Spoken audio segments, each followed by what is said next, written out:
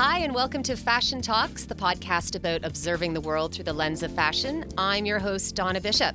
And today I am joined by Shane Stevens, marketing aficionado and host of Style Scout for ET Canada. Thanks so much for joining me today, Shane. Thanks for having me. So this is a designer spotlight format, and you are the first non-designer proper to be here. So thank you so much. I think your story is really going to resonate with people who are interested in the fashion world, but not being a designer per se. Right.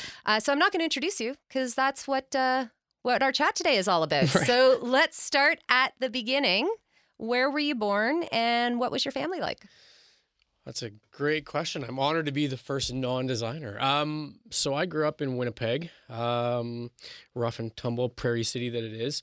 My dad was a civil servant, worked with the Manitoba Environment, and wrote the Manitoba legislation for the environment. So my mom was a stay-at-home mom who was this charismatic little woman that, everybody in the community knew her. Everybody, she worked at the local kind of food co-op, and I would go in there sometimes, and there'd be a lineup at her till where she was the cashier one day a week. That's awesome. And four other people working, and no one was in their lineup, right? So people would go and chat her up, and then I've got a sister who is 3 years younger. She is now really growing into her own, doing some amazing things with the West End Cultural Center, which is a not-for-profit, well-known Winnipeg band venue. So great bands have rolled through there for years. She's been winning some awards, which is really cool. I'm really proud of her for that, especially kind of in the marketing vein. And then my brother is a pastor at a church that we attended, that my parents still attend, which is kind of funny because it's really full circle for him. So we've all gone very different, well, I guess not so different directions, but he definitely was the good kid that my parents love. And I'm sure that's not true. What kind of kid were you growing up? What were you like in grade school, and how did you evolve into your teenage years? It's interesting. I was a good kid, I guess, to start out. I had I walked this line where my family was very involved in church. So a lot of my growing up was tied to being at church all the time or a youth group. And so I had sort of strong beliefs and faith and all that kind of stuff. And then the other thing that I did was I played hockey. So I think the first word apparently that came out of my mouth when I was a baby was Bobby Hull, which was watching TV. I started skating when I was 2. So it was these two interesting worlds that didn't really kind of mesh well, I guess. So as a kid, I felt like I didn't really fit in because I kind of had my hockey friends and my hockey dreams and goals. And then I also had sort of the church thing, which I felt very, very strongly about. And those two things, I didn't know how to put those things together. So I kind of felt like I didn't really fit in anywhere. I kind of fit in different things in different circumstances, but I never really was myself as one whole that kind of went through both of those areas. And what about after high school? What did you do when you finished that educational phase? Through high school was great. Through high school was interesting because I kind of came more into my own than sort of that elementary awkward kind of phase, junior high. And then in high school, at 17, so in grade 12, I made junior hockey, which is sort of had been a dream of mine, which is great for at that age. It's a big deal for all our non-Canadian listeners. Yeah, exactly. And so that was sort of a check off the box. And at that point, I started to look outside of kind of what I'd grown up with and experimenting more, I jokingly say, kind of with the secular world as opposed to the Christian one that I was accustomed to. And then from there, I was really just working. I went out to Whistler I moved out to Ontario, played hockey, and when hockey kind of ended, I was left with a bit of a hole because my whole life had been tied to playing and hockey and the dreams that you chase. And then when that kind of ended and I realized that wasn't going to go any farther than junior, I ended up back in Winnipeg and just kind of wasn't really sure what to do, right? And Winnipeg's an interesting place because it's one of those places that you kind of see and foresee yourself in a blue-collar job, or there's not really much from, other than kind of some industry and blue-collar stuff that goes on there, or not at the time. So you kind of felt like you needed to get out of there. or you stayed and then that was your life. And you got out?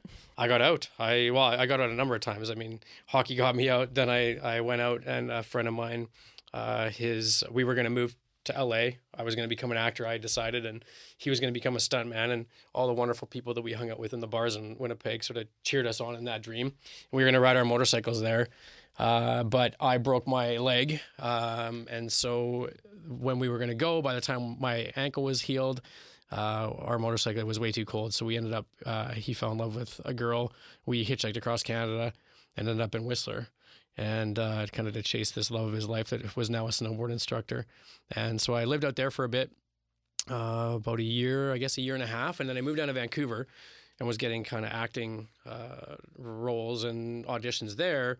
And a motorcycle came up and available in Winnipeg. And so I went back to buy it, and my dad cornered me and said, listen, this is not, you're 22 years old at this point, and, you got to think about going to school and this sort of thing. Get your life together, right? Which I now look back and I'm like, holy cow, like, it's so young, right? So I stayed in Winnipeg, but I had met in the last part of my time in Vancouver, friends of mine that I knew from Winnipeg, one that was in journalism at Kwantlen College, and he and I had drinks one night, and I don't recall exactly why, but he read some stuff that I'd written, and I'd always kind of kept a journal and wrote poetry and stuff. My dad does. And so he said, you're a really good writer. And I kind of tucked that in the back of my mind. And when I got back to Winnipeg, I rolled into Uptown, which was the Now magazine for those people that are in Toronto. Right, so Winnipeg. Like a free kind of like culture weekly. Yeah. And I walked in, and I ended up one of the woman that was the editor was someone that I knew from high school, and I said, I want to be a writer. And she's like, oh my God, like if I had a dime for everybody that's walked through the door to say you that. You and everyone else who walks through these doors. Gave me some CDs. I'll listen. I'll print them if your reviews are good. And so I wrote these reviews, and they printed. And then within, I don't know, maybe a month, I was starting to write stories and then cover stories, and covered like Run DMC and Public Enemy and Alice Cooper and all these. Like I really got to do some cool stuff. I was this little punk rock kid that ended up covering like the hip hop beat, which is really interesting. And then one day which have such similarities, but that's a whole other conversation. Totally. It is.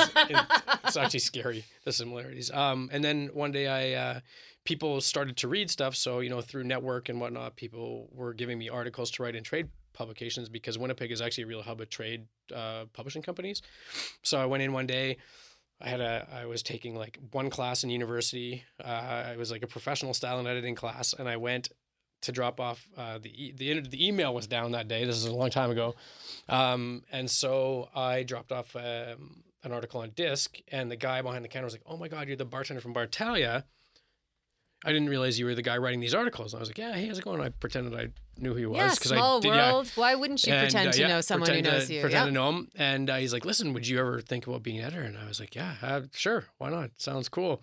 And the next day I came back for an interview the next day, and I walked out with the job. And about 3 months after that, I had been transferred to Toronto, and I spent probably about 3 years here working in the publishing arena as like an editor and then a senior editor for Canada. Moved back to Winnipeg, was writing. I got some award nominations, won a couple of awards for writing, and then ended up kind of waking up one day 5 years later and being like, what the fuck am I still doing here? Like that sort of, my grandmother had passed at that point, which was I wanted to be back for her. My sister had my godson at that point. So the things I'd gone back for had happened, and it was time to get going again. So before I came back, a friend of mine through an ex-girlfriend said, can you come and help me throw a party for Peter Nygard in the Bahamas? And talk a little bit about who Peter Nygard is. So Peter Nygard is a Canadian fashion designer, businessman, and the company really caters to the moderate price point, upper age group women's wear. So in the process of going very and doing accessible, this event, yeah, totally. Yeah. But a really interesting company in the fact that it's grown. It was carried at Saks Fifth Avenue back in the day. Like he was a legitimate player in the fashion scene for a number of years.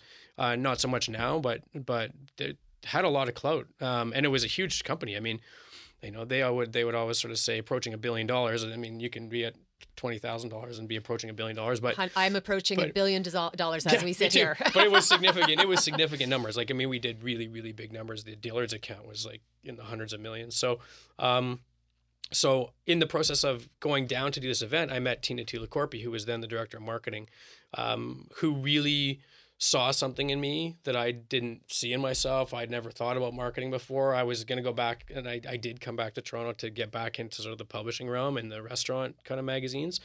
But Tina always kept on me and kept on me and kept on me, had great conversations. And eventually I said yes. And I was at Nygard for a total of 7 years. I was a marketing manager, moved up to director of marketing. I guess the title was, I think, director of majors marketing and media relations. And really, Tina became my mentor, and she has been instrumental to everything that's come my way, because she had such an amazing focus on collaboration well before collaboration was even an important thing. I mean, today it's everybody's collaborating, and that's what everybody's doing. But Nygard back in like early 2000, late 90s was collaborating with Nokia and stuff and so she taught me the fundamental tenets of marketing.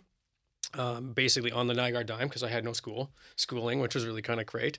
And I learned a ton, and I learned all these really important lessons that then I would take on to Holtz and then to Saks. So I want to dig into those for sure. But before we go there, I just want to backtrack to your younger self for a minute. Yeah.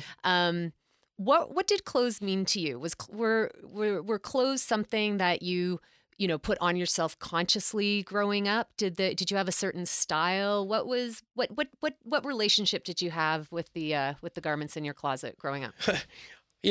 It's funny. I have memories of random items, like my first pair of Converse weapons that were orange and white, or a pink leather tie, or my grad suit that was olive and purple. And when I look back on that stuff, like a pair of purple Converse, I realized that there was a little bit of eccentricity, I guess, in the stuff that I liked. But I think that my relationship with clothes has evolved over the years, where in the beginning, I use it to fit in. Like I said, I was so involved in church, and I was so involved in hockey that I was really like kind of a jock, but I just never really felt like I fit in, because those two things I wasn't able to put them together. So I feel like clothing in the beginning was a thing that I did to fit into tribes. So a Roots shirt or the sneakers or whatever, they were like my quiet entrance into a group of people that at least I would kind of be cool. So I used it for that in a very insecure way. Right? Yeah, in a very insecure way in the beginning. And then as I got a little bit older and I started to figure out kind of who I was and what I represented and what I believed in, I went through kind of more phases of like doing stuff because I liked it, but also kind of to stand out. So I went through a rockabilly phase with Pompadour and like white t-shirts looking like 50s greasers and jeans and riding old Triumph motorcycles and wearing creepers and all this stuff. And it was awesome. I mean, but it in itself was also an entrance into a tribe and a different group of friends and whatnot. But that was more of a standout thing than it was a thing to fit in. And then I think I'm at the point, obviously now, I think we joked earlier, a friend used to say that at 40, you stop believing your own bullshit, where I'm at that point, and now it's a matter of I just wear what I want. What I like, I know I'll wear.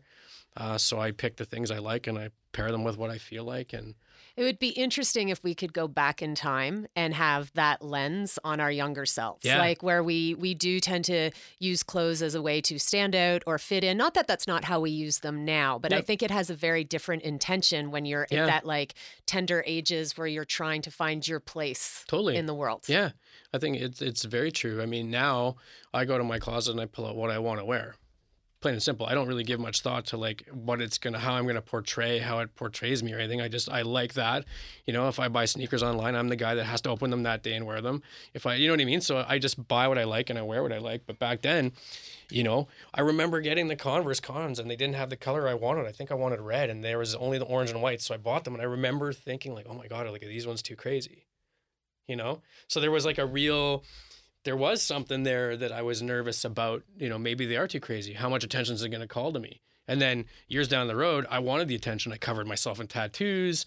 We were always in the gym. I wanted to be the rockabilly. You want to be a little tough guy, So you went through kind of that phase. And then now, thank God, all that stuff both of those are gone now. And now I can just kind of be who I am and wear what I want. So it's kind of nice. And we'll share your Instagram handle at the end so people can see your awesome style because you really do dress in a amazingly eccentric and confident way, which is why so this is my entry back to Nygard because I cannot think of a more polar brand for you to be getting your feet wet in the fashion industry. Like it's as you were saying, like an incredibly well-respected company, but from an aesthetic and style point of view, I mean, women's wear off the top, but it's so not who you described that you were or who, you are in present day. What was it like working in a company where, the fashion was not part of your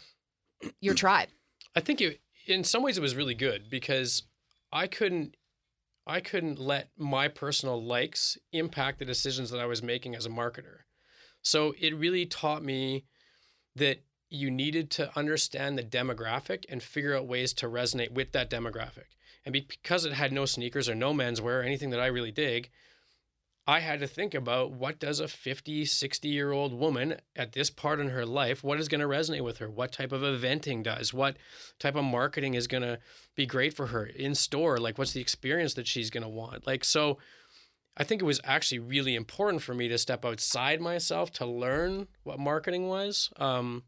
Because, over the years, when I sit down with people, they're so influenced by what they like, that. Well, and we get drunk on our own Kool-Aid. Like, I'm just thinking, what an incredible boot camp education you got. Totally. Because I think so often we can get precious about it. And it's like, oh, if I'm going to work in fashion, then I have to really embody, the brand that I'm working for. And it's wonderful when that happens, but it's not a luxury you always have. That's the end goal. I mean, the end goal in which I've been lucky to kind of to get into is the stuff where it does overlap with my interests and my network and the things that I think are culturally relevant and cool. So, but that I couldn't find anything that I was into that would fall and would resonate with that category. It also taught me though to talk to anybody.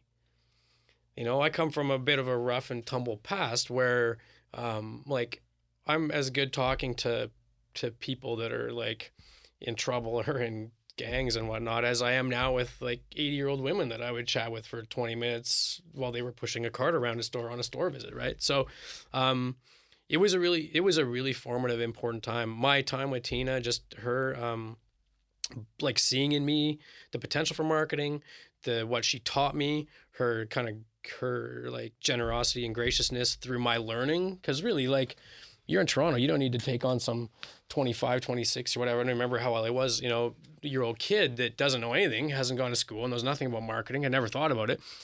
There was a lot of learnings, a lot of things that I did wrong, but she was really great and always sort of pushing me to be and to learn and to do better and stuff. So it was a hugely important time for me because I learned so much about marketing. What were some of the key things that you're like, oh, if I hadn't learned it there, like, are there, stories that kind of embody something where you're like, oh, that was a lightning bolt right there? I think it's more like I learned collaboration there. Like I said, I think that was the key kind of learning from that place, was always looking to partner with other brands that have, the ability to give you inroads into new communities of people in the demographic that you're reaching out to, right? So I learned that was a really big thing for me. And I've used that throughout every other job I've had. And to this day, now that the world has gone collaborative in fashion, I love it. It's fun for me to watch this kind of stuff. Like, I'm in my phone right now as the Palace Ralph Lauren collection drops on Friday. Right. And I've got it so that I can try and get pieces, right? But that's two brands you never think would go together. And so I learned important lessons there. There's nothing really that sticks out, at the top of my mind as like a oh my God moment. But I did do, there was a foot traffic driving agenda, which was the fucking worst thing in the world. I had to be in Vaughan at the store every morning, like on Thursdays, Fridays and Saturdays, something like that. Like the worst timing ever. But I got to learn what every single media outlet in Toronto truly drove in foot traffic to a specific demographic.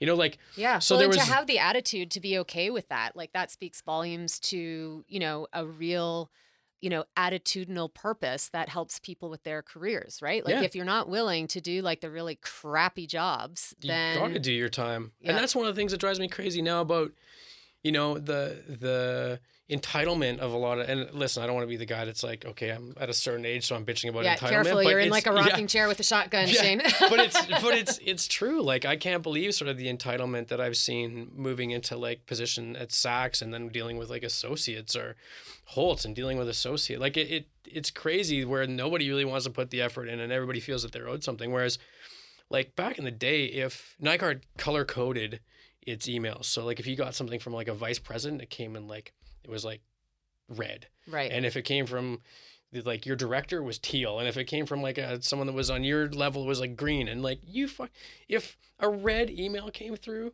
or if your teal came through, like that became priority, right? Alert, it was actually a brilliant thing, right? You prioritize, you said how high.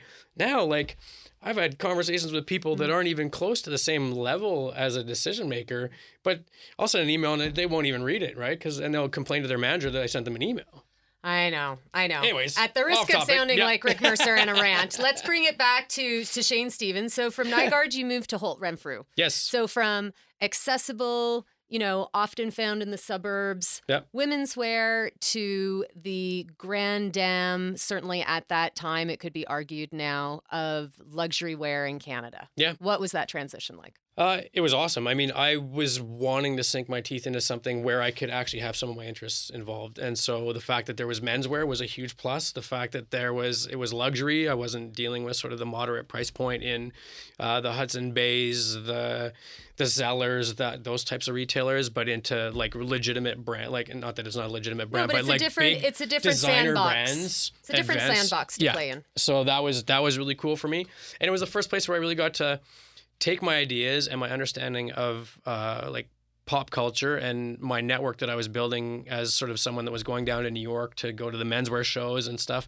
And you did that of your own kind of I did that kind of my own, Alicia? yeah. I started to go down and do that stuff just to check it out because it was something that I really wanted to understand and get to know better. And it worked out phenomenally because the people that I met and the relationships that I built were all things I was able to then bring into Holtz. And the whole plan there was the flagship at Bloor was not doing well.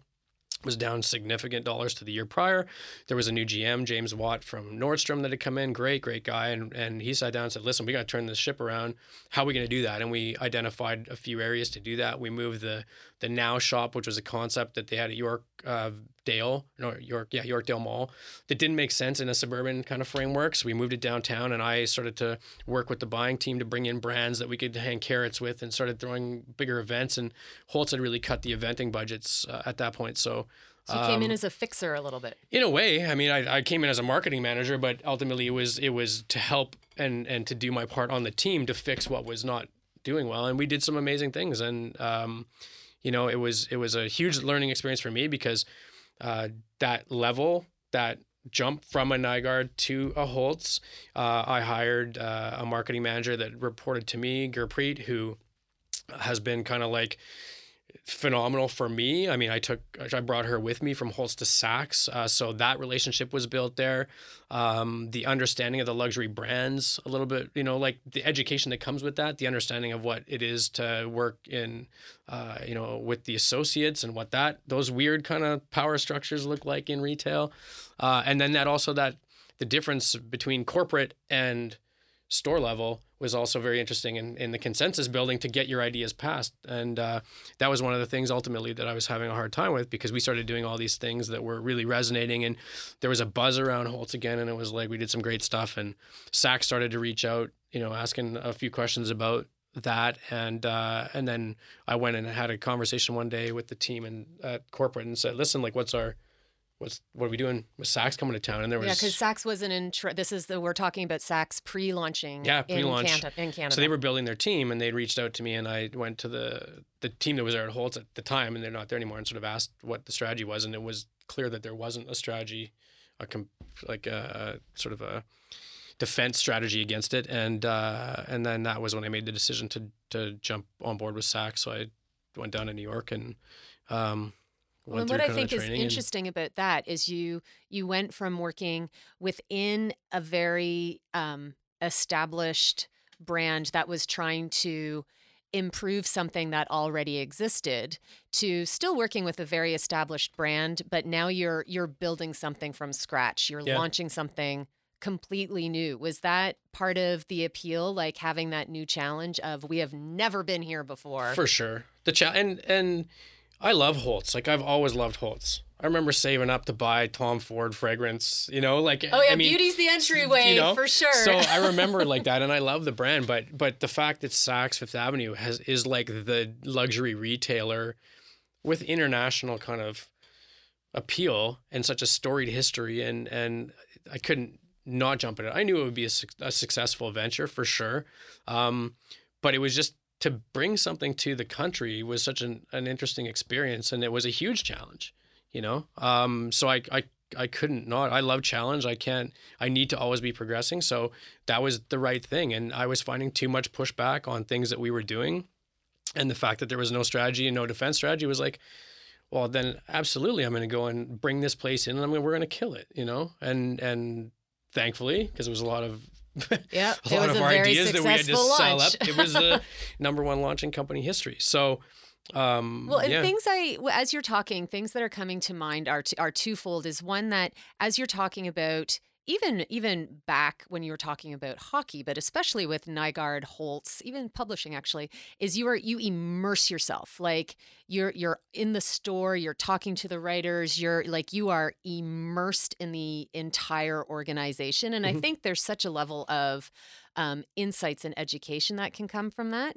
And combined with that is a friend of mine who's a business professor. She has this term called an intrapreneur, right, which is like when you're an entrepreneur, but you're within an organization. So you're an intrapreneur. Yeah. And I hear so much in how you're talking that those two things, I could see that being true for you. Does that for sure resonate? It's a great way to put it.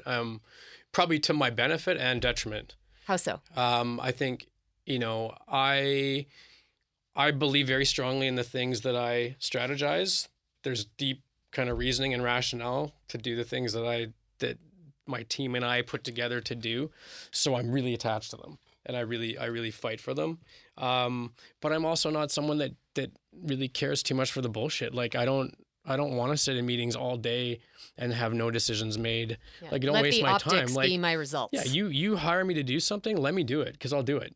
That's always sort of been the way that I've been. So, and that is great from a high level strategic perspective. But if it's a whole lot of execution, then it's probably not the greatest thing. But I for sure have operated that way. Our team has often acted sort of in a silo to get our job done. Right. One of the things that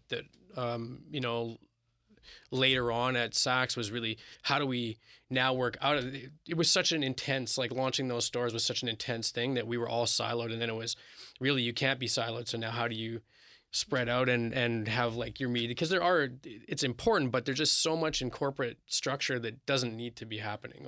Well, and having that kind of intense experience, it's like playing on a sports team or being part of a theater production where you are like literally see each other more than you do anybody, see your coworkers more than anybody else.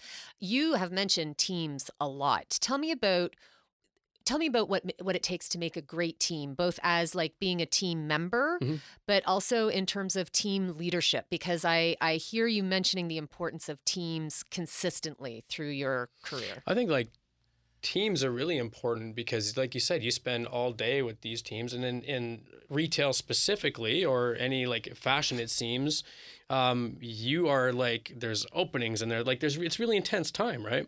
So you have to have people around you that you gel with, so that it's almost like family. So the teams that I've been able to put together, they've always kind of felt like family. But I try and, when I'm building a team, hire the people that I think will do the job, but that also will make sure that any area that I may have as opportunity, they are strong in. Because I think if it's too many people that just end up being the same, then it's just a bunch of friends at work, and there's always going to be stuff that falls through the cracks. But if I've strategically picked a team that is like, it's with me as a leader especially, then here are my strengths, and those are the key things, because I'm here for a reason and I need to be able to do them. Where I might be not as strong, I want the people next to me to be strong in, so they can help me along, right? I love that. If we're all the same, we're just friends at work. Yeah, That's awesome. And nothing's gonna get done. And so then it's a matter of like hanging the carrot to them, like finding out what they're passionate about what component of the job they love and trying to give projects within that so that they feel that they're learning and growing and whatnot. So, the team that I put together for Saks was awesome. I mean, like Stefan, who hired me, was awesome and let me choose the marketing team, and Sharad and Gurpreet did a wonderful job in sort of helping to ideate and helping to steer the ship, but also in the execution part, which I like to fly at a bit of a higher level. I don't mind being around, shaking hands and kissing babies at the events, but I'm not one that anymore really wants to be carrying trays of food around. So yeah, it's a bit of a. Well, and now you've got a new kind of team because now you're in front of the camera. Yeah. So tell us a little bit about Style Scout. What is it about, and how did it come to be? So Style Scout came about, interestingly enough, at a CAFA event, basically. Jesse Barkley from ET Canada and I were seated together. We'd seen at each other at tons of events. You never know who you're going to be sat exactly. beside. We had seen each other a billion times at a billion events, said hello, but had never really talked. And sort of, as we sort of had our first glass of wine, talked a little bit about what he did and what I was doing. And man, is there any way we can collaborate? What can we do? Have you ever been on camera? And at that time, there had been someone that had approached me like a couple years prior, before I think right around when I started Saks, or before, to maybe host something that they were pitching to Vice. And so there was like this little demo reel done, and Vice had put all the money sort of that season into food. So they were like, come back next year and like maybe we'll look at fashion, but fashion's a tough sell when it comes to advertising. So yeah. So then Saks got fully going, and then everybody at that place left. So when the year came around, I didn't even know who to call anymore. So I was like, well, that's not happening. Told Jesse that story. He said, well, what was the idea? And I was like, well, it's kind of like, it's a lifestyle thing, and I would go to a different city and, travel lifestyle. And he was like, oh my God, that's great. But what if we did Anthony this? Anthony Bourdain, but through the fashion lens, not the food lens. Yeah, like totally. In a way, right? In a way, yeah. Or for sure in a lifestyle way. It includes food. So I always joke, like by the time the coffee came around, we had the idea baked, and Jesse kind of took it away, and we kept in touch for probably about 6 months. And then about 6 months later, he phoned and was like, man, I got some really interesting research. We really do want to make this foray into like having a YouTube series. There's for sure is this hole in the marketplace for like lifestyle content. So I agree. And we started working towards it. So it probably took a year from when we first sat at lunch together to when we were in Chicago shooting the first episode. And over the summer, we shot Chicago, Jamaica, Paris. All three are up on YouTube now on the ET Canada YouTube channel. And they've been doing really, really, really well. There's such varied locations. Yeah. I love that combination of Europe, US, Caribbean. Yeah. Like, I think that's really, I don't know if it was strategic or not, but I think it's fascinating. I think it is. I mean, the whole concept is really that every city has its own style, and not even like fashion style. It's really, it has its own thing that's going on. And, every city's culturally relevant for a reason.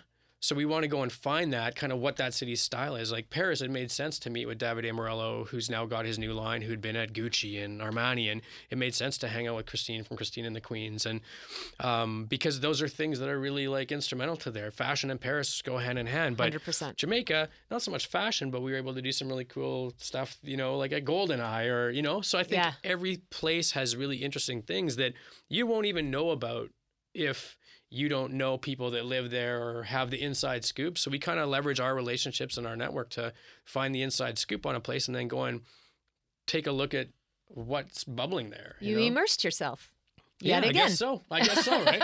It doesn't feel like immersion because we're there for like 4 days or 5 days. So it's a pretty rushed experience. But it's still an intense like dive in, right? Like, yeah, for sure. You're trying to get like a bit deeper than just the surface that everybody kind of thinks of. Yeah, because I don't want to go to a city and go and do what the guidebooks say. I want to go to a place, and I want to if I go to Nashville, I want off the beaten path. Like the best thing that ever happened to me, I was in Nashville for work. And I got into a cab one time, and this guy was like, and this is hilarious. Like, I'm wearing like guy liner, and I'm all like punk rock kid out. And it's like, I've been sitting in the country bars drinking Budweiser, watching and this cab driver goes, dude, have you been to the Red Door? And I was like, no, man, I never even heard of it. And he goes, do you trust me to take you somewhere? And I'm like, sure. Yeah. Whatever. Here we go. You find me in a trusting mood. I walk into this bar, and all I hear is, you're from Winnipeg. And it's the bartender yelling at me across the room. And it happens to be a girl who I guess I was bartending in Winnipeg, and she like was a waitress with like on our team. And then she met a guy and moved to Nashville. And so like I spent 3 days basically closing that place and going and doing a bunch of great stuff. So I learned so much cool stuff about Nashville and had the time of my life because someone in the know took me to a place where they thought that I should go. And that's kind of what we're just trying to do at these cities. And it's not always just like location. Well, and I think it's emblematic of how of your career trajectory. Yeah, like, I guess so. Like I think, not to get too like twee about it, but life imitates, in the spirit of life imitates art, like who we are, we can see in how we have progressed ourselves in our careers. For sure, yeah. Right? And, when we were talking earlier, you talked about how because I asked you what some of your core strengths were you thought that got you through. And I've decided your autobiography should be called Gangsters and Grandmas because you talked about how you can talk to anybody. And I think that's such an underestimated skill and thoughtfulness as we move through life and careers especially. What's another like, strength or muscle or way about you that you think has been important to, your success, to sound kind of like all give us some career advice, Shane. But I think there are people listening who'd be like, oh my God, Shane Stevens has had the best career ever. Like, how do I do that? Because you've been blessed with really varied experiences, right? Yeah, I'm really thankful because like I said earlier, like if you had taken this 16, 17-year-old hockey player guy and told him that this would be the career I'm in or the stuff I've done, I wouldn't have even believed it. So I'm really blessed and thankful to be kind of where I am. Advice-wise, I don't know. I think you just have to, in some ways, go with your gut, but you need to be strategic. And I think that any of those silly tests I've ever taken for any company is always like my strategy's off the charts. And then I'm like low on a bunch of different areas, right? Yeah. And so I have always, I think in everything I've done, been very strategic and very focused on an objective or an end goal. And so I always try and keep that in mind. But I also I'm kind of on the bright side guy. So I try and never rule anything out if there is a potential to benefit from it. So I think you need to be strategic and you need to kind of just go with the flow and hustle hard and good things tend to come, maybe not for everybody. There needs to be an element of talent for sure. And there needs to be, an element of charisma and things that get people even talking to you. But I think that if you have those things, you need to kind of just be out and about and hustling hard and then taking every meeting and trying to strategize the ways to make things work, because it's really easy to look at the glass being half, I guess, empty or whatever. Yeah. When the truth is you can take things from it that are actually going to be hugely beneficial to your career. And what's next for Shane? What's on the horizon? Well, Style Scout clearly is something that we're pretty excited about. So we're working on the next episodes of that. And then I'm really lucky. Like I'm in a place right now where I've decided I don't want to do stuff I don't care about. I don't want to work on things that I'm not interested in. I don't need to, which is great. But like I said, I have to be moving. I have to be continually progressing. So I'm doing a lot of consulting right now, which has been a lot of fun, and in numerous different areas, not just fashion and not just retail. And I'm just trying to decide, does my life look like that? Does it look consulting, or does it go more corporate with a bit of a side hustle? So it's been a really interesting time because I'm trying to figure out what the future does hold. But the nice thing is that there's lots of opportunity, and I've got great people in my corner, and that I know that. You never know who you'll sit beside, who might be the next I'm always I'm always saying yes to a capital lunch because maybe I'll end up on TV or something. Shane, thank you so much for this conversation. I really appreciate it. If people want to find out more about you, or they want to see Style Scout, where can they find you and where can they find that? Style Scout, they can follow the Instagram account. That's Style Scout Series. All the episodes are on ET Canada's website and ET Canada's YouTube channel. And then people can follow me, just Shane Stevens, Shane with a Y, Stevens with a PH on Instagram. That's the easiest way to see what's going on. And we'll have all of these on the Fashion Talks website, which is fashiontalks.ca. You can follow me at This Is Donna B. A big thank you to CAFA, our producing partner with this podcast. And you can find out more about the Canadian Arts and Fashion Awards at CAFA Awards. That's CAFAWARDS. Thank you so much for listening. If you enjoyed our episode, and I hope you did, please help us get the word out there by sharing on social. And if you're inclined to give us a high five on iTunes and subscribe either on Apple Podcasts or your favorite podcatcher, please do. It really, really helps other people find the podcast. And if you have an idea for Fashion Talks, or if there's a podcatcher we're not on, please email us at hello@fashiontalks.ca. Until next time, this is Donna Bishop, and this is Fashion Talks.